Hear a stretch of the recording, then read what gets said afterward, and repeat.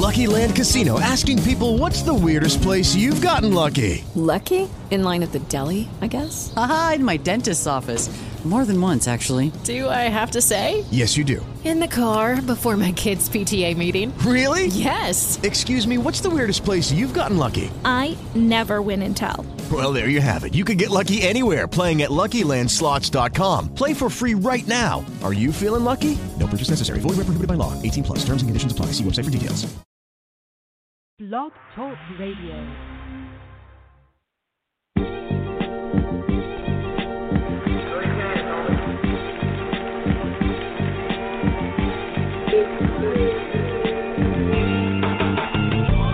Real sports guys.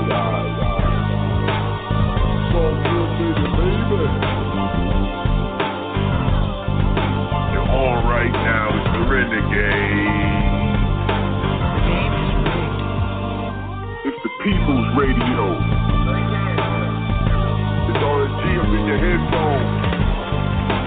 Allow me to introduce the illustrious Queen Anne Hoops. Marques, the game changer. The seventh, Jackson. D. Will, the ill executive. He's like Suge Knight without the anger management issues. Phil T, the sports PhD. This dude is coming at you from all angles. He's got all the bases covered. There's not a whole lot about sports this brother don't know. Can you dig it, sucker? Featuring Ray, Justin Page, Eric Hampton. RSG fam is like, woo. I blame it on Nintendo.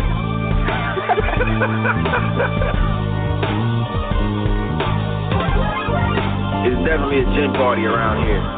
Definitely a gin party. Don't bring any Kool-Aid. It don't get no better than this, baby. I want winners. You guys act like it. Pick it up a little bit. Okay? Get your chin up. Smile. Smile. Anybody can be beat. Don't get no more realer. All right, welcome to RSG. Yeah, we're back. We're back in business. It's the big show is in the building. I'm excited. This is your man, D. Wilson, in the building. Energy. I've been telling y'all for months that we're going to get the band back together, and we're working through it, getting the band back here at the big show and for those long-time listeners. But again, before we get started, you listen to the Real Sports Guys, the big show. You can catch us at realsportsguys.com. We updated the website. It's all you can get there. If you want to check us out, connect us with our social media platforms. Or if you want to check out some of our old videos, some of our old audio clips that we've got from our old shows, kind of historic stuff there. We've got some blogs on there as well. We're going to be continuing to add content to that space. But if you want to figure out where to get us, you can get us there. Or you can catch us on all podcast platforms, iTunes, and others. If you like to listen to us, you want to listen to us while you're driving and everything else. This is the big show, y'all, and we're ready to roll here, getting started here. Trying to get the thing going, get the game going here. And we're going to start out a little bit. I got to bring my man in. I've been waiting to hear his voice on these airwaves. What's up, my man, Phil? Hey, D, it's good to be back, man. We getting the band back together. I was trying to figure out the last time the three of us have had a show. It's got to be the better part of a year. It might be. You know, we've been. I don't know. It might have been this time last year, maybe. We all been doing some stuff. We all kind of at these different points in our lives trying to finish a couple things, and we want to give everybody time to breathe. So it's good. You've been through a lot. you've been through. I don't know if we talk when LeBron left. That might have been the last time we talked when LeBron left Cleveland for LA. Maybe you are Cleveland insider. That might have been the last time we had a conversation. D, you bringing up some old wounds, man. Yeah, the last time I was on the show, the listeners had a very sad experience. Probably listening to me. I was really down. Kyrie had just left. Actually, Kyrie was gone, but I was still hoping he'd come back for some reason. He would just leave the Boston bench and go to the Cleveland bench. But yeah, man, that was a tough summer. That was a real tough summer last year, but things are really looking up in a lot of different ways in the LeBron world. Yeah, and up in the LeBron world, and you also in the Cleveland world, you got you and I, you're a Michigan fan, and you got John Beeline over there heading up the helm over there in Cleveland a little bit, trying to bring a fresh look there. Tyronn Lue moved on, but you got Beeline over there. You got some young guys they're trying to bring in there, trying to revive things in Cleveland. It can't be LeBron stuff, but it seems like they got a plan together over there. Is that what you're hearing on the street? What you trying to do to me, DeVon? You said I'm in Cleveland. I'm a Michigan fan. I'm trying to get your hope, bro. I mean, I'm trying to get your hope. I never really put that out there to the listeners. Okay, so all my Ohio folks listening, like, what? Michigan? Phil's a Michigan fan? All these years, man, I was trying to cover that up. My fault. I thought you had put it out there. I thought you had let them know by now. I thought you had let it know by now that you rock with the maize and blue. You just wearing your socks. You just wearing maize and blue socks down there. You didn't want them to look at your ankles. That's what you were doing. Well, they look like they got a little plan there, and we got Juwan Howard back in Ann Arbor, and so both camps. Hopefully, something's gonna happen a little bit positive over there to get us going. We gonna get that moving, and I think we got my man back in the plan. The other person here, the third man in the booth over here. He's trying to bring something out in here. Here he comes. Here he comes. What's up, man? This is Marques, the Game Changer. What's up, man? Hey, man. What's up, man? How y'all doing? Man, I feel like it's Christmas, man. We got three. Getting the band back together, like Elroy. Like getting the band back together. I don't know who I am, but I'm in the group somewhere. Yeah, we definitely back together, man. It's a very good thing. Good to be able to chat with y'all brothers tonight, man. Well, hey, man, we I got to move to the corner and let you just take it all over, brother. That's how we got to do it. You like the lead singer. I'm just over here trying to go.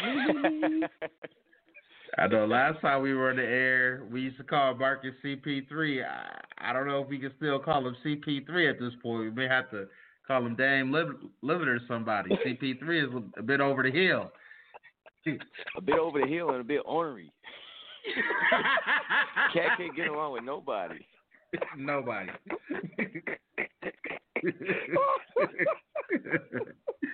Nobody, man. Angry little person over there.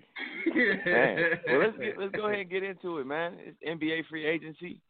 It's going down. I mean, it was like 2 hours, man. I don't know about these tampering rules, but right. But man, hey, everybody was ready to go, man. It was about 4:30, man. People were already making announcements and everything. So let's just kind of start where everything all started, man. KD, Kyrie, going to Brooklyn. What are your thoughts? PhD. I was shocked. We have been hearing Kyrie was going to land in Brooklyn, but KD, I was kind of leaning towards him staying in with the Warriors, especially with the injury. But then Iguodala come out on the Breakfast Club, putting all that dirt out there. I started to think last week, well, maybe KD's not going to go back to the Warriors. And maybe we can talk about Iguodala later. Cat got sent to Siberia. Memphis. He got sent to the wall. He got sent to the wall. That's a Game of Thrones reference for those who don't know. You're right, including DeVon. Yeah. Man, yeah, we can. I mean, we can get it. We can get into the Iguodala situation as well. I mean, we'll kind of build up to that point. But yeah, I got some intel on that one too, just in my research over the last couple of hours as we kind of prepare for this. But yeah, KD and Kyrie, that really you kind of saw Kyrie coming, and the Knicks talk had been going on for a long time, and you know, you just wonder, like, how much the injury played into KD's decision, because the Knicks were making moves like they thought something was going to happen. You don't just trade Porzingis for draft picks for no reason. You know what I mean? Like, unless you think you got an inside track on a couple of things coming to fruition. A couple of things the average folks might not know. Kyrie switched agents. He switched to Rock Nation. But Rock Nation is run by the twin brother of the CEO of the Nets. So, like, that was a dead giveaway right there that something was brewing between Kyrie and the Nets. And let's talk about that and segue in kind of the whole Boston situation. And in the rundown, D, you had a section about Boston and did Danny Ainge kind of blow his opportunity. I want to weigh in on that one first, if y'all don't mind. I'm gonna call my own number. And I'd say yes and no. He struck when he had the opportunity getting Kyrie. It reminds me of an old Mace song. Off the Harlem World album. If she got with you and she already had a man, why wouldn't she cheat on you, right? That's kind of the line of thinking I want y'all to follow right now. If Kyrie was difficult in Cleveland playing with LeBron, you know what I mean? Like, what made you think he wasn't going to be difficult in Boston? And, again, I know him and KD are boys, and maybe that's a solid enough friendship where he can kind of keep Kyrie in line. But Brooklyn, I mean, hey, if it was like that before, what make you special? You know what I mean? Like, so Danny got Kyrie, and he didn't know Kyrie was going to flake out. He also couldn't predict the Gordon Hayward injury, which I think impacted a lot with that team. That team obviously underachieved. I think in hindsight, Danny was hoping that having Kyrie there would then lead him to his big fish, which was AD. Little did he know that was not the case. And throughout all of this, the thing that I keep getting reminded of is that, man, this ain't 2K. All right, and you can't just go trading for people and putting the team together and not considering personalities, chemistry. These are human beings with lives and relationships. And, like, you can't just kind of go about that. And that'll segue later on. We talk about Daryl Morey. So hold that thought in the back of your head. Daryl Morey thinks he's playing 2K. But I just felt like, you know, Boston, they were set up to really take a leap. They're still on a very good trajectory, which is really all you want at this point. They have some young pieces in Tatum and Jaylen Brown who still have a lot of room to grow and develop. Bringing in Kemba, I think he's the perfect, like, mix of the 2 point guards they've had previously. He has the scoring chops that Isaiah Thomas brought to the table without the quirkiness of Kyrie's, like, weird genius personality quirks that sometimes really talented people can have. So he kind of brings, like, a good mix, and he got a good hip, which IT don't have no more. You know, no hate or nothing, no shade. So, like, Kemba kind of brings the best of those 2 point guards, and Stevens has done a really good job when he's had a point guard who can score, but also buys in and can also, like, be a part of that gritty kind of buys into that gritty kind of work ethic mentality. Kyrie's a genius. He's a basketball genius, and geniuses don't always they don't have to work that hard. And so, like, when you come at a genius with this, like, blue-collar mentality and this blue-collar work ethic, Kyrie kind of like, you know, I'm Picasso. I'm Van Gogh. Like, I need inspiration. I need a muse. I need something to inspire me, you know. And he's just flighty in that way. And you got to have the right kind of coach to kind of check him from time to time. And Stevens is a little too laissez-faire, where he's just kind of like, y'all going to figure it out. I'm going to work. I'm going to make sure I'm going to hold people accountable, but I'm going to hold people accountable in a way that's, you know, a little bit less confrontational, right? And I think Kyrie might need somebody that's going to be a little bit more confrontational with him. And I think it was just a bad match to begin with. Kyrie isn't ready to be a leader. He wasn't ready to lead them dudes, at least. And I'm sure, you know, Terry Rozier wasn't holding his tongue. I'm sure they had some spats in the locker room that didn't end well. You know, Terry Rozier from Youngstown, so he don't play that. He's going to tell you what for. He's going to tell you what it is and how much it costs. Mm-hmm. And whether or not you need to put it on layaway to get it. So I think the Boston situation, for me, is kind of where all of this starts. And when you look at all of these free agency dominoes, where things start to unravel and like the landscape of the league starts to shift. You know, it's the turmoil in Boston that then leads to AD kind of being the key chip that's available instead of Danny being able to suck him into the whole Boston situation. And then that kind of sets forth this whole like domino effect of things that have gone on. But that's my take on it. D. Wills, what's your take? What I would say is this: is that I think you hit it right on the head on a number of points. Part of the reason why I put it on a rundown because there needs to be earlier intervention. And you mentioned that Brad is probably not.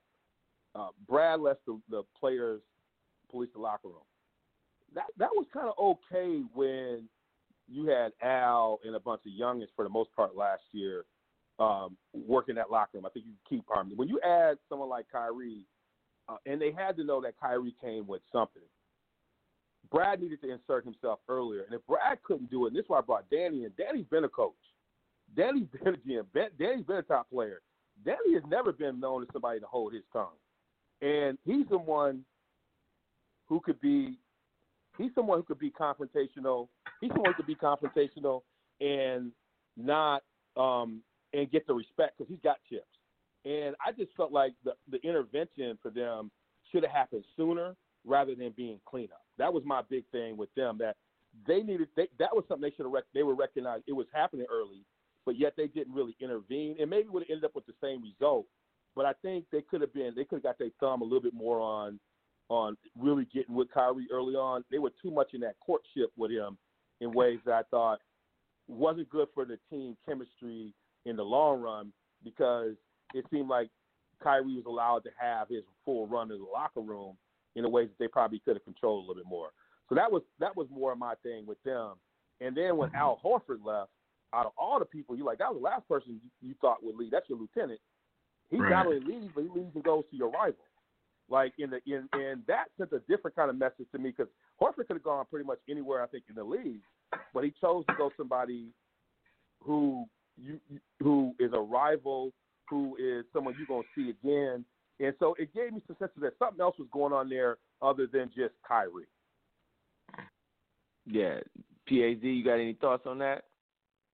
Well, I think the worst thing that happened to Danny Ainge's reputation in the Celtics was the Raptors won the championship, because they had a legitimate chance to go after, and we're hearing stories, they had a real chance to get Kawhi Leonard last summer. They would have only had him on a one-year rental, just like Toronto, and they would have had to, take the risk that he would have left, but they would have had to part with one or two of their young guys, and they didn't want to do it. But if the goal is to win a championship, you go after it, especially with the East being up for grabs, with LeBron not being there for the first time in, over a decade. So I think everything with the Kyrie situation that you two just broke down, but also the Kawhi Leonard gaffe is really making Danny look like, man, you may have missed the bus a little bit. Yeah. And again, he was trying to play chess. And sometimes when you play chess, you lose, man. I mean, he was holding out hope that he was going to get AD. And I think that was the big fish that he had his eyes on, which is why he didn't go after Paul George super hard, which is why he didn't go after Kawhi super hard. he thought that having Kyrie there was going to help him lure AD. Then once the buzz got out there, Kyrie was kind of like iffy on staying. But then it made the AD situation even more fragile. And obviously, you know, Clutch Sports, you know, Rich Paul, who was kind of the kingmaker in all of this, was behind the scenes pulling the strings, trying to get AD to LA. And that was his ultimate goal, and they accomplished that goal. Back to spinning that forward, because to me that's kind of where all of this starts, right? It starts with things falling apart in Boston. That was supposed to be a team that was supposed to compete for the Eastern Conference title. You know, people were predicting them as a 60-win team. Tatum was supposed to take another step. Brown was supposed to take another step. Rozier was supposed to be solid. Things just didn't go that way. And, you know, spin that forward to now, to yesterday at 6 o'clock, you got Kyrie jumping to Brooklyn, and shortly after, the news comes out about KD. DeVon, you hit on kind of Kawhi and how Kawhi going to Toronto really was like to me, that was the next phase of this story, right? That was the next like step in the evolution of like how we got to yesterday. Kawhi goes to Toronto, has a great season, and leads them to a championship over a Warriors team. And in the process of that, KD ruptures his Achilles. Clay goes down with an ACL. Both of them are basically done for the larger parts of next season, which then kind of tears down the Warrior dynasty for the time being. First off, before we get into kind of, again, as we kind of like track this all the way back, what were your thoughts on the finals? Because I didn't get a chance to really rap with y'all about the finals because, you know, my life is crazy having 4 kids and just everything that's going on right now. I just got out of track practice with my kids, you know, picking up my kids for track practice. You know, they got basketball practice tomorrow. I got my own practice tomorrow, so you know how it be. I ain't going to belabor all of that. But, PAZ, what were your thoughts on the finals, man? How did you feel about how all of that went down? Just what revelations did you have? Kawhi is a beast. Kawhi is a beast. He's a dog. He's for me, Kawhi put himself into the Allen Iverson category, the Michael Jordan category, the Kobe Bryant category, a cat that just can take over a game and will a team to the championship. My bad, I shouldn't have included Kobe. I should not have included Kobe in that. Don't get me started. Right. It was fun kind of seeing the whole Toronto and actually the whole country of Canada stand up. I got a little burned out with Drake, but that's all right. Other than that, I enjoyed watching the finals. For me, it was the first time in 8 or 9 seasons when I didn't have a dog in the fight, especially me being a massive LeBron fan the last 4 years or the previous 4 years, being a Cavs fan, season ticket holder. I didn't get too many more gray hairs watching the finals this year. It actually gave me an opportunity to sit back and appreciate Golden State a little bit more. The previous 4 years, I would just get heartburn every time Golden State went on a run. So it was kind of cool just to see the way they play. It was very clear to me that they are they're pretty much unbeatable with KD. We saw that the previous 2 seasons, and we saw them get old. We didn't see Livingston step up. We didn't see Iguodala step up. And really their bench, which was such a big, big strength. I mean, you look at most Sprites a couple of years ago. They just can get that production out of their 7th, 8th, 9th guy on the team that they had got the previous 4 seasons. So for me, I saw that the NBA had really caught up with the Warriors, and also injuries caught up with them too. Yeah, I second pretty much everything that you just kind of laid out. The Warriors aged right before our eyes, and then the injuries happened. And I agree. I think if KD is healthy, I still think it's probably a 7-game series with a healthy KD, because I think Toronto was underratedly that good. And I think, the sum of the parts, the whole was greater than the sum of their parts of the individual pieces outside of Kawhi. But they worked together so well, and they covered up, and they all did everything that they needed to do within the context of that team to function at their highest levels. And you can see that anytime somebody didn't step up, they lost. Like when Siakam didn't play well, they would lose. If Lowry wasn't, doing his part, they would lose. They were a very well-oiled machine, and they had a very small margin for error. But man, you dead on with your Kawhi take, man. Watching Kawhi down the stretch was like watching Otis Anderson from the New York Giants back in the day, man. They get a 6-point lead in this fourth quarter. It's like move the chain. That's right. He's just out there. Like, I'm like, man, this is like a 250-pound running back, man. And just give him the ball and just let him wear you down. Like, we up 6? Oh, we going to stay up 6. We going to stay up 6. We might get up to 12. We going to stay up 6, though. We ain't getting under 6. I'm getting a bucket every possession. And just grinding on the Warriors, man. That was fun to watch. When I watched that, and I don't want to make this comparison flippantly, but Kawhi, from his demeanor to just like that killer, that was the closest I've seen to like Mike. Like at moments it was just like, yo, dude is just like an assassin right now. Like he's like the Terminator. Like he's just walking these cats down. And LeBron has had those moments, but LeBron has a different kind of flair and a different style of play. And I'm talking stylistically like Mike, not necessarily the outcome or the overall output of what was happening, but just like, I'm finna hit this mid-range 2 on you. Like, you know what I mean? And then I'm finna come to the rack and I'm finna finish. I'm finna dipsy do and finish. You know what I mean? And it's just like, it was just like over and over and over. Just like, give him the ball, ISO, bam, bam, bam, hit you with his shoulder, fade away, bam. And it was just like, this dude, man, this dude is just like, he's surgical with it, Jake. Right. How you want it? Yeah. But then watching the Warriors kind of fall apart, it was a sad ending to a dynasty. It's kind of like watching the Lannisters die under under the weight of their own castle. Again, another Game of Thrones reference. I love it. Oh my goodness. Yeah, you got to catch up, DeVon, with Game of Thrones, bro. I can't do it, man. I can't do it. But I'm gonna try. You ain't got to. Well, I ain't never watched Breaking Bad. We got Phil into the wire. I'm gonna do my Games of Thrones. I could probably just watch it. Then I'll come with my references. But I'm with it. So for a wire reference, it's kind of like Omar getting killed by a kid.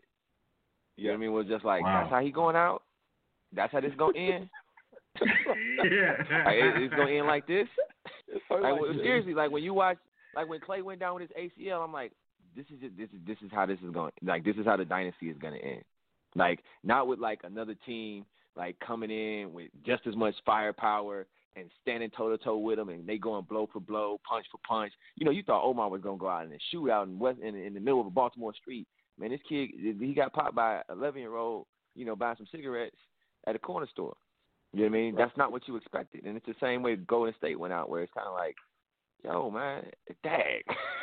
And once, it was done. You knew it was done, once Clay went down. And I immediately, I was like, nah, that's his ACL. He's not, like, when he came back out, I was like, oh. And then when he started moving, I was like, nah, he ain't right. And I was like, I was looking at my wife. I was like, that's an ACL. And yeah, it sure enough was. So, what was your impressions, D? I would add on. What I just love the other storylines. Being someone from the Midwest, it was good to see someone like Fred VanVleet, who we've had a chance to interview. When he was at Wichita State. Fred started out the first part of that playoffs. Man, he was like 0 for the world. And had the baby, in the middle of the Milwaukee series, and then he just went on a run. And to see him on the big stage, and to remind you, we look at Toronto and not having someone who's a lottery pick on that team, and just again how teams can be built different ways, and watching someone who's undrafted step up was good to kind of watch that moment and watch it happen. And then just watching Kawhi was just like slow walking. He was just slow walking people to a death. It was like he never changed the way he was going and how those guys just kind of accepted his leadership and just kind of got in there with him. But, watching people like Fred, who came up big on this stage, was, reminds you what kind of talent that exists in the NBA. When you have someone who's undrafted and was like the last person that they selected on the roster, when he was drafted, he made the team and what he was contributing. So those storylines, in addition to obviously what happened to the Warriors, was some of the things that got me excited. Yeah, and as we kind of continue to like walk this whole storyline forward, you talked about the team building, and again, you right there, you reading the pick and roll just like I'm reading the pick and roll. It is the team building that Masai Ujiri committed to, that Danny Ainge had a different mind the way he wanted to build his, and Masai Ujiri had a different way of how he wanted to build his, and he was able to capitalize on something. And I think what you have seen now is people kind of looking at that model and being like, okay, like we can kind of do that, right? We can kind of emulate what Toronto did. And what Toronto did was they were really good for a long time. And then when the opportunity struck to go to another level and get their hands on a superstar who would elevate that team to a higher plane, they went all in on it. Even if it was just for 1 year, they went all in on it.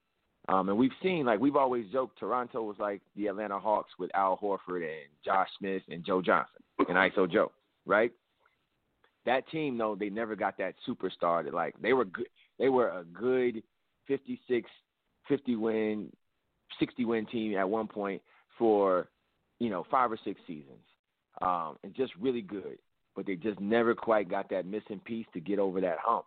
And Ujiri, Ujiri really struck, and he shot his shot when it was time to shoot that shot, and it all worked out. So that happens. You got the lottery in there as well, which was also a very big piece to kind of how all these dominoes fell. The lottery was huge because you had the Knicks trade Porzingis during the season, which Knicks fans, man,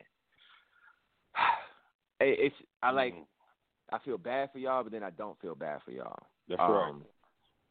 Like, that's what y'all be wanting. Y'all want them to be out there like that. That's right, man. Y'all want them out there like that, talking about KD and talking about Kyrie and trade people that y'all need. Right. Thinking y'all finna get Zion. Y'all think y'all finna get KD. Y'all think y'all finna get Kyrie. And y'all ain't got none of them. But what y'all do have is a decent core of young dudes to keep growing with. Like, they got some stuff in New York. They're just going to have to do it the regular way. Like, y'all got to realize where y'all at in this world, man. Y'all That's is right. not – y'all think y'all a 10 and y'all like a 3.5. You can't come up in the club acting like a 10 when you a 3.5. You expect the people to just roll up on you buying drinks, and it ain't going to work like that. It ain't going to work like that. It's not going to go down like that. Not tonight. You about to find your first drink yourself. Just to look. Hey, they think they Thelma from Good Times, and they look more like Aunt Esther. That's the Knicks, man. That is the Knicks, man. That's the Knicks. That's it. Come on, man. That's it. That woman ain't got to buy no drinks. Aunt Esther got to buy all her own drinks. Right. And so, Knicks fans got to realize that, man. Thelma should be on some. Thelma should be in everybody's all-time top 10. She really should be. No doubt. No doubt. And if you don't know who we talking about, shame on you. Yep. Thelma from Good Times. Google it. Yeah. Google. Hey, internet, man. It's forever. It got everything on there. There's no reason to be ignorant in 2019. No reason. You can find everything on the internet, dog. But so, the Knicks trade Porzingis, and they were hoping to get the first pick in the draft. And it ain't go like that. In the words of Marlo Stansfield, you want it one way. It's the other way. That's right. And, what really was the kind of the key to the lottery was the Lakers getting the fourth pick. The Lakers getting that fourth pick in the lottery really solidified and increase the value of the potential offer that they could give to New Orleans for Anthony Davis. In addition, New Orleans, knowing that they were going to have the first pick and being able to take Zion Williamson, totally probably changed their whole perspective on what they were looking for in a deal, and what they were willing to settle for. Like, they knew they were getting a generational talent, what everybody perceives to be a generational talent at this point. And so at that point, they were like, okay, we just need to get some good pieces to go around this dude. And we can get the number 4 pick. And, you know, David Griffin, man, hats off to that dude. Oh, my God. The one thing I will say, man, there's a lot of dope GMs in the NBA, man, and they've been showing their butts off the last, 3 months, man. Cats have been wheeling and dealing and making some stuff happen in ways it's a lot of smart run teams. More than it, in my opinion, it feels like there's more smart run teams than there have been in the past. And there's less stupid teams, but there's still some stupid teams out there that you can take advantage of and get over on. And, you know, so then you got the AD trade. And, you know, Phil, I'm going to pass it to you because you're a LeBron fan. How are you feeling when you found out about the AD trade? I was thrilled because, so I was happy when AD got drafted. Okay. Yeah, I was happy when AD got traded to the Lakers because LeBron, I mean, this whole situation with the Lakers, and I have not been a lifetime Lakers fan. I've just become a Lakers fan this year, just like I became a Miami Heat fan for those 4 years LeBron was in Miami. But the whole Magic Johnson thing and that press conference, oh my goodness, that was I don't Mercy. I don't think we'll be able to talk about that. That press conference was it literally felt like Magic left the meeting or had a conversation with somebody. Like, I don't know if Magic knew he was going to quit an hour before that press conference. Anyway, it was a mess. Well, let me give you my take on Magic before you go forward. Let me give you my take on Magic, and I'll give it back to you real quick. Yeah. Because that whole situation, to me, I looked at that and I was like, see, this is how rich people say, F this job. Right. That's right. And this is, I was breaking this down to a couple of my guys, and I was like, listen, man, we just saw Magic saying, I don't need this. Magic Johnson, and we gotta understand who Magic Johnson is. Magic Johnson is one of the 10 greatest basketball players ever. Aside from that, Irvin Magic Johnson is one of the most notable human beings on this planet to have survived the HIV virus, right? And when Magic came out and was just like, I just want to be happy again. I think Magic was on some yo, man, I done beat AIDS. Why am I miserable? Why am I miserable every day? I'm not even supposed to be here. Why am I coming to work mad? I quit. I'm done. Rob, man, forget you. Jeannie, I'll holler at you later because we like family, but the rest of y'all, man, y'all can go somewhere. I'm on borrowed time. I ain't got no time. I want to go back to tweeting. I want to go back to kicking it. I ain't here for none of this. Hey, he put Pelinka under the bus, didn't he? Did he put Pelinka under the bus? He kicked him under the bus. Man, he kicked Pelinka under the bus. Pelinka might deserve to be under the bus, though. Yeah, Pelinka might deserve to be under the bus. I'm not saying that putting Pelinka under the bus was the wrong thing to do. He might need to be under that bus. But Magic was definitely a dude who was like, yo, I don't need this. And y'all think I need this, but I don't need this. And I'm going to let y'all know how I don't need this. I'm going to quit and not tell nobody I'm going to quit. And y'all just have to read about it. Magic I haven't even talked to Jeannie yet, but I'm letting y'all know I'm stepping down. And everybody's like, wait, what?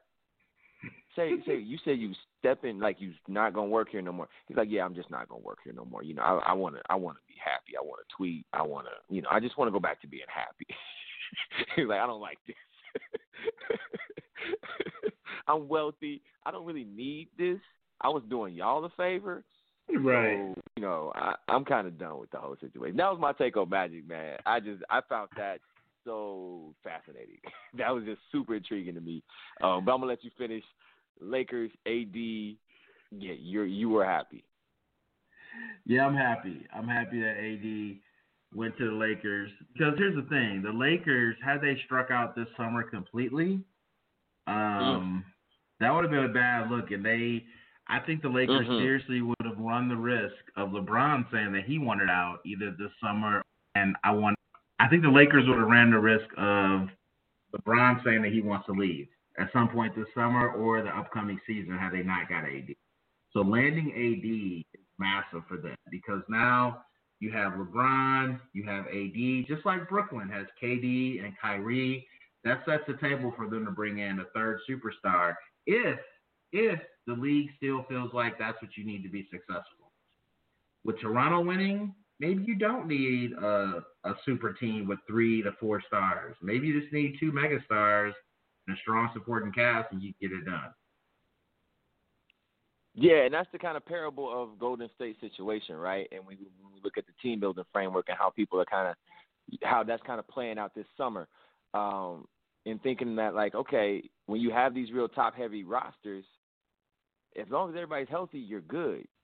But when you're so top-heavy, you lose 1 or even 2 of your top guys, and you're just not even close to being able to compete at that level. And, again, most teams are that way.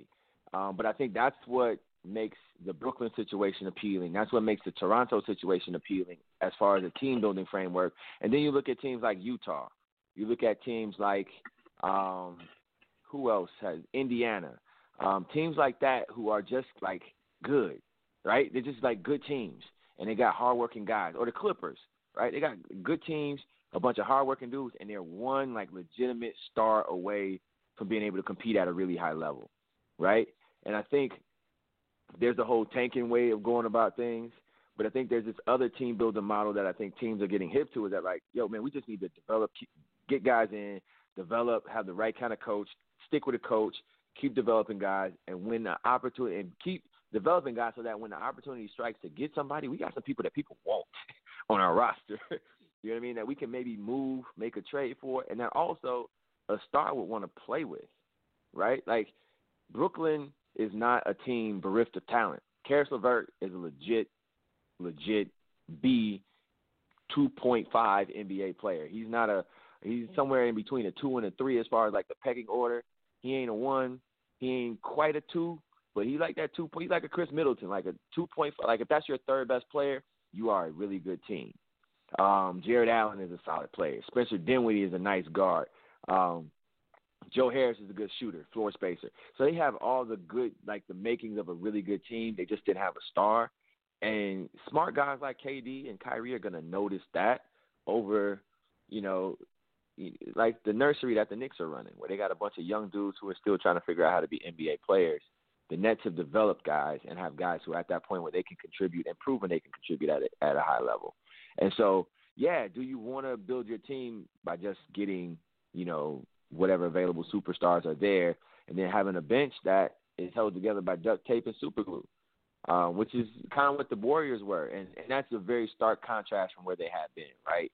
You had the strength in numbers era where they were kind of touting their depth and, you know, how they would just run you out of the gym when they first got together and how it evolved to this last year. And, again, it was kind of like, man, it's going to end like this? Where what was once a strength is now a complete weakness. A complete weakness. So thinking about kind of where the Lakers are now with everything, what do you want them to do, PhD? I would like for them to take a page out of what worked in Miami and during LeBron's second tour duty in Cleveland. Put some shooters around him. Put some complementary pieces. I don't know if they were able to get anybody from the draft. I believe they gave all their picks this year to New Orleans. But if you look at some of those Miami Heat teams, they didn't have a ton of – like they had a lot of guys on veteran minimums. The Mike Millers, the Rashard Lewises. You know, they had guys that were just chasing a championship. So I think with the Lakers, if they can put a couple of shooters around LeBron, get a little bit of depth, you know, maybe not even bring in a third superstar right now. Bring in 2 or 3 quality players that can play with KD and LeBron. You know, I hate to say this, but even J.R. Smith, if if we think J.R. Smith still has gas in the tank, if you look at what he did last season, I mean, outside of that game, oh gosh, game 1 last year in the finals. I mean, J.R. Smith was a serviceable shooting guard on both ends of the court. So you can put those type of guys around. I'm really trying to stay focused, man, because that was such a tough game for me last year. I think the Lakers can be okay, especially with the West being more open. I mean, the Warriors, they made the move for D'Angelo from the Nets, but, the Warriors are – if they can get home court advantage in the first round, that's going to be a huge surprise for the Warriors this coming season. So I think the West is going to be more open than it's been the last 5 seasons. Yeah, I'm with you on that. Transitioning to talking about the Warriors, they go out, they sign D'Angelo Russell, and they trade Andre Iguodala, and he gets sent to the wall. Andre gets sent to the wall. He go on the Breakfast Club, and so from what I've heard, and I want to get your take on all of this because I know you're an avid Breakfast Club listener too, D. I want to get your take on this. So Andre goes on the Breakfast Club, and he's talking reckless about Golden State training staff. Trying to sell a book. Yeah. The sixth man. Book. And what it sounds like is that he was told that he was going to get traded prior to that interview. And so there was a lot of salt in that interview. Like, he was spitting a lot of salt in that interview because he was informed that he might get traded. Like, they were shopping him, and they were looking to move him. And so what are your thoughts on kind of how Golden State is trying to, like, reconfigure itself on the fly and stay in contention? And do you think it's going to work, D. Wills? I think one of the things that's going to be interesting in the storyline, it wasn't what he said about the injuries. It was part of the interview he talked about what happened to Mark Jackson. And this is what I think is important is, for those who didn't hear the interview, there was some, Mark is very religious. There were some issues just about his views on lifestyle. And one of the key owners, is openly gay. But they've been basically marketing other teams blackballing. So there's this reaction, and I think when Iggy went all Iggy on that show, and I listened to the entire interview, man. It was, if you haven't had a chance to get on YouTube, check it out. It's a great interview. But I mean, the way he was breaking it down was classic Iggy. I mean, it all made sense, and he broke it down in a way where he described the kind of pressure you under when you are an NBA star, particularly a contributor. So he even framed it in a way I thought that was in some ways fair, but he was going in.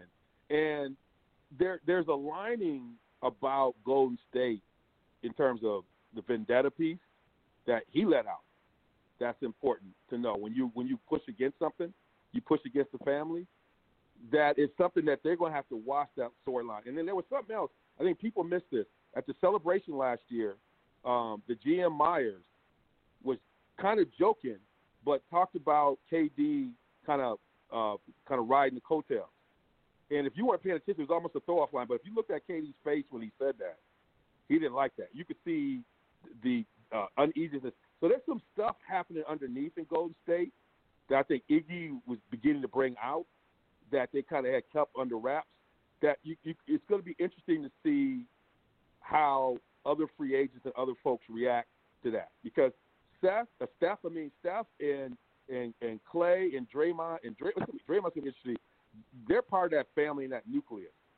And everybody else is kind of add on to that party, and how that storyline plays out is going to be interesting moving forward with it. But there's some layers of this, and when Bob Myers said that stuff at the thing last year, I knew it was going to be a problem. And then you had the fight between KD and Green arguing. I mean, that stuff was built up over some other stuff, man. And it was just always this. There's something that they kind of kept on the wraps that Iggy did. Iggy kind of just pulled that scab off, and I knew he was going to go. But he's going to end up in L.A. from what I'm hearing. They sent him to the gulag, but like Iggy, he's from the Midwest. He know how to put some snowshoes on, and he's going to make himself. He's going to make his way to the. He's going to find a way to end up on the beach. He's just that kind of. Before it's all said and done, he's going to be in L.A. And if you notice the interview, he said something about LeBron is my boy. I'm not going to, he said some favorable things in that interview about LeBron and kind of talked about his relationship in reaction to this idea that we need to be cutthroat and not be able to support our brothers in these other elements. So he said some things about LeBron. I don't hear LeBron had that kind of relationship. So don't be surprised he ends up in L.A. Oh, yeah, he would be a great pickup for the Lakers. Now, the thing I wanted, given all of that you just laid out and unpacked, do you think Snitching Randy, also known as D'Angelo Russell, is the right guy to come into that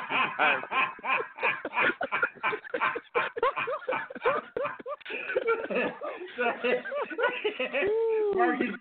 Because Draymond like one of the foster home kids. Draymond one of the foster home kids. Oh, you like to snitch. Draymond might roll up on him at the press conference. Oh, I heard you be snitching out here. I'm going to tell you how to go. Michigan. Saginaw, Michigan. Oh, man. That's all of that. I mean, D'Angelo Russell was just a peculiar fit for me. And I feel like they felt like they had to make a move. Yeah. I mean, I don't know. From my perspective, like, the benefits, he could take some of the load off Steph. Because once it was kind of known that those other dudes were going to be out for the whole year, I was like, man, Steph ain't going to make it. Steph body can't take carrying the squad, for 70 games, let alone a whole 82.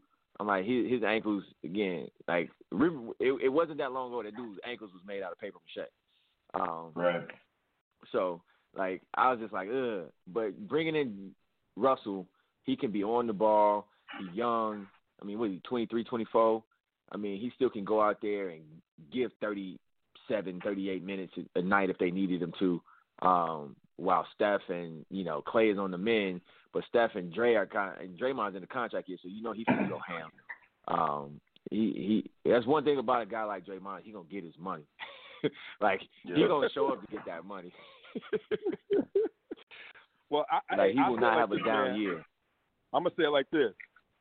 They made it with Swaggy P. They handled the year with Sweat, and I think as long as they can keep the weed out of his pocket and out of those bottles, he's gonna be all right. He's gonna be out in the Bay Area, But hey, he's in Cali now. He's straight. He in Cali now. He's straight. I mean, like it's whatever out there.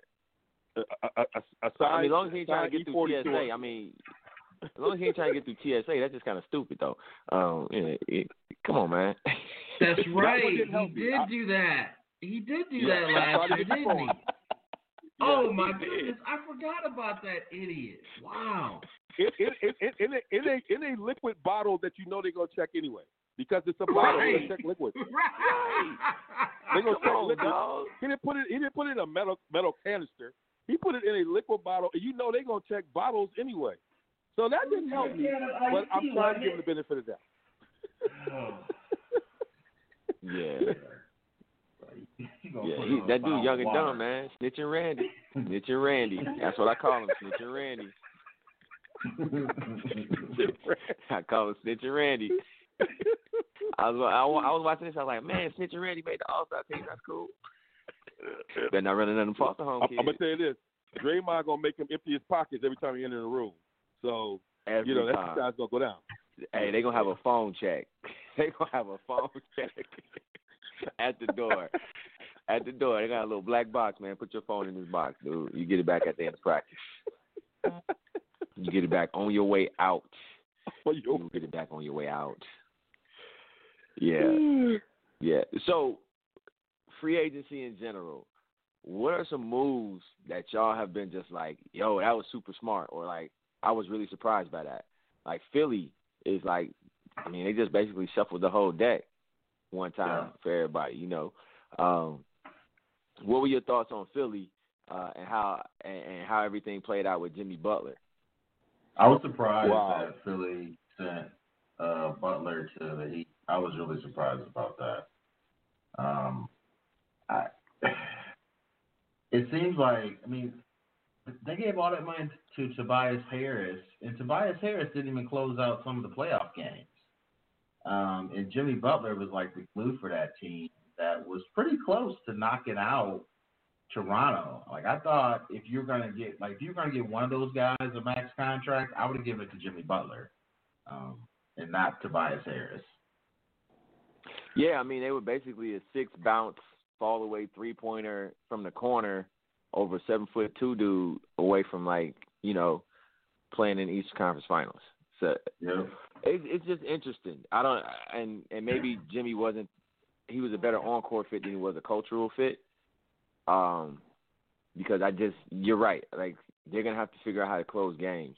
Because Embiid knows, like, as a center, as a big man, you're not closing games in the NBA with a big. Like, there's just, at least not a back-to-the-basket big. Like, that's just not a thing right now.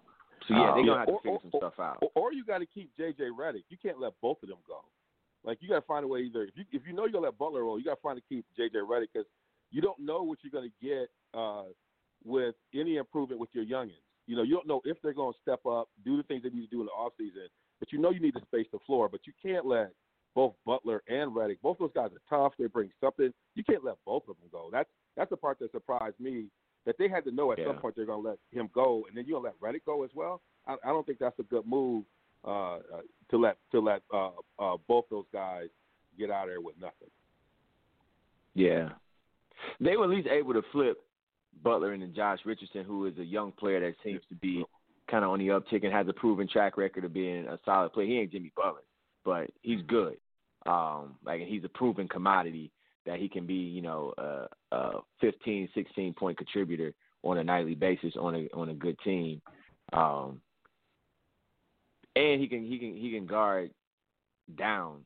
You know, he's a 3, but he can guard 2s and 1s, which I think will be helpful for them, given like they don't really have a 1. I mean, they got Simmons, but he's 6'10", 250 pounds.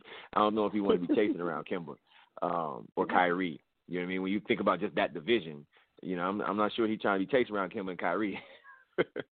No, not at all. But, I mean, that is a big team, though. When you think about, like, what they've created, I mean, you're going 6'10" at your point, 6'7" at your 2. Tobias is 6'8", 6'9". Horford is 6'10". Horford finally get to play power forward. I'm sure he's very happy about that. He's been wanting to be a power forward his whole career. I'm sure he thought that ship had sailed a long time ago, and now he's like, I get to be a power forward and play next to Embiid. But that's a huge lineup. I mean, that is a huge lineup. When you have one dude under 6'8" in your starting five, and that dude happens to be 6'7" in your potential starting five, that's an interesting way of going about it. And that's also something that I think people are kind of underestimating about the fall of the Warriors, is that you might see a return to the traditional 4-5 combo, right, where teams start to play bigger, because the Warriors kind of really forced everybody to think about how can we play smaller? How can we play smaller? The Draymond effect and that depth lineup that they had really forced everybody to adjust to that. But I don't know if that's necessarily how you have to play nowadays if you're not thinking about beating the Warriors. You know what I'm saying? Like, if you're thinking about Toronto, they big. They're very big. You know what I mean? Their front line, you know, is 6 with Kawhi in it, 6'7", 6'10", 7 foot with Gasol. You know, Pascal Siakam 6'9", 6'10". So that's a pretty big team. Even though Siakam's more of he's more of a slashing four, but that's not a little team. So I think, again, how people are constructing teams now with the Warriors kind of falling back to the pack and not being able to be the Warriors, you know, that we knew, you might see a bit of a return to some traditional roster formations where your 4 doesn't have to be a strong 6'7" dude. It can be another dude that's 6'10". You look at Indiana, who I like some of the moves they make, picking up Brogdon.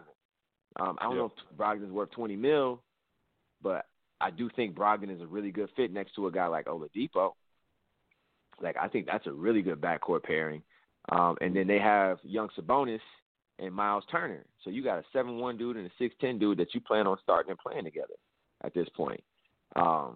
It'll be interesting to see. Now, Nate McMillan can be sometimes too old school to his detriment. It ain't 94. It ain't 1994. So I don't know how that big man pairing going to work. But he's going to try it out. And it could yield some interesting results, given that the pendulum has swung so far towards small ball. And now the, like, kings of small ball are not the kings anymore. There's an opening for people to rethink how they want to put their teams together, because you ain't got to worry about beating the Warriors. Who else did you, D. Wills, who else did you like moves that they made that you thought, man, those are really smart moves?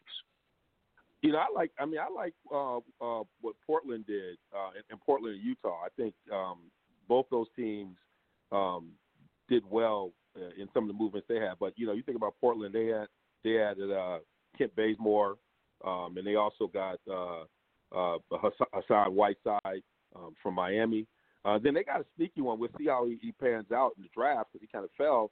Is Nasir Little? I think you got a young guy on the wing fitting in to that squad. And I thought that was a nice move for them as well. And then I believe they held on. You think about Nurkic coming back, and I think they held on to Collins.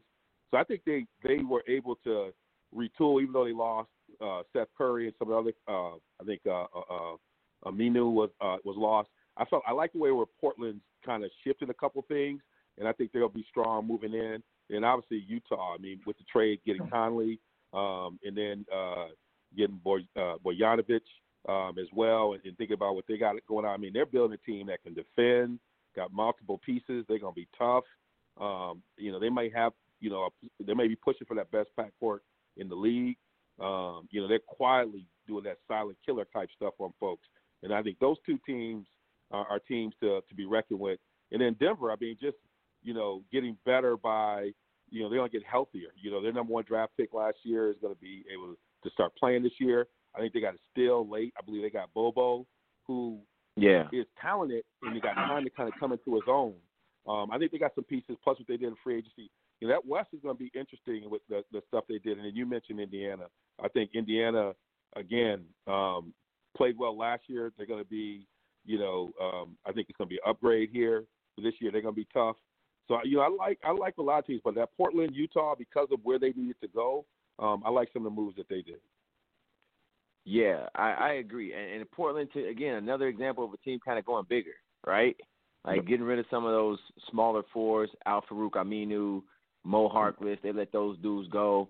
They bring in Hassan Whiteside. They already got Nurkic coming back. And you got Zach Collins. How you going to find minutes for those dudes unless you start playing them together, right? So that's just an interesting trend that I kind of see as you watch. And with the Warriors, again, not being the Warriors and feeling like you don't have to go through them. Like you see kind of teams being like, we need to load up on bigs. So even Brooklyn, they got Jared Allen. They signed DeAndre Jordan, and that's the same dude, basically. So you're not going to play both of them together really ever because, neither one – they both can't set ball screens and roll to the basket. Maybe that's a whole new thing that I'm just not even ready to think about yet. Maybe they're going to try that out. A double pick and roll where they both roll down to – you got two divers. We'll see. But you kind of see that as a bit of a trend, again, with some teams that are going bigger. Like I said, Boston's bigger. Even Milwaukee, getting both of the Lopez's. Again, like, are they playing together? I don't know. How that's going to work out. You already got Giannis there who's 7 feet tall. So, teams are kind of – it'll be interesting to see how that all evolves over the course of the season. But that's something that's been interesting. A team that I've liked kind of what they've done, obviously New Orleans. That's a quick roster turnaround. And like I said, Griff has been doing some masterful work as a GM, getting everything that he got from L.A. You now have a team with Drew Holiday, Lonzo Ball, J.J. Redick, Brandon Ingram, Zion Williamson, Derek Favors, plus, a bunch of draft picks, coming down the pike. That's a great start. And that team could be an 8 seed in the West this year. The West is going to be so tough. Sacramento made a lot of smart moves. Under the radar, low-key, really smart moves. They brought in some vets to go with those young guys that they have. They brought in Ariza, Dwayne Dedmon. Those are not moves that are going to make anybody's headlines. But for a team like them that was very close to making the playoffs last year with the very young core, bringing in some of those vets that can stabilize that locker room, keep everybody at a professional place, and have some playoff experience, that's really important for a team like that. So, yeah, man, the West is going to be so deep. And you talk about Denver, all accounts are Michael Porter is about to – they're going to have to play him this year. He's that good. And you add a guy like that who is that talented, if he's as talented as all the reports are coming out, to a team that was already the 2 seed, quiet as kept, Denver might be the front runner in the West next year, depending upon how everything shakes out with the Lakers. If the Lakers get Kawhi, it's a wrap. We just go, just close it back up. It's all good. Everything that everybody did was nice. You would have 3 of the top 5 to 6 players in the league all on one roster. So, yeah, man. But we had about our cap, man. It was great kicking it with y'all. I would love to keep this going. D. Wills, you want to sign us off, man? Yeah, again, I want to say this. It's been good to have the fellas back in. Y'all can catch all of our stuff on Real Sports Guys on realsportsguys.com. This is the Big Show, y'all. We back in business. Hello, it is Ryan, and we could all use an extra bright spot in our day, couldn't we? Just to make up for things like sitting in traffic, doing the dishes, counting your steps, all the mundane stuff. That is why I'm such a big fan of Chumba Casino. Chumba Casino has all your favorite social casino-style games that you can play for free anytime, anywhere with daily bonuses. That should brighten your day a little. Actually, a lot. So sign up now at ChumbaCasino.com. That's ChumbaCasino.com. No purchase necessary. VGW Group. Void where prohibited by law. See terms and conditions. 18+.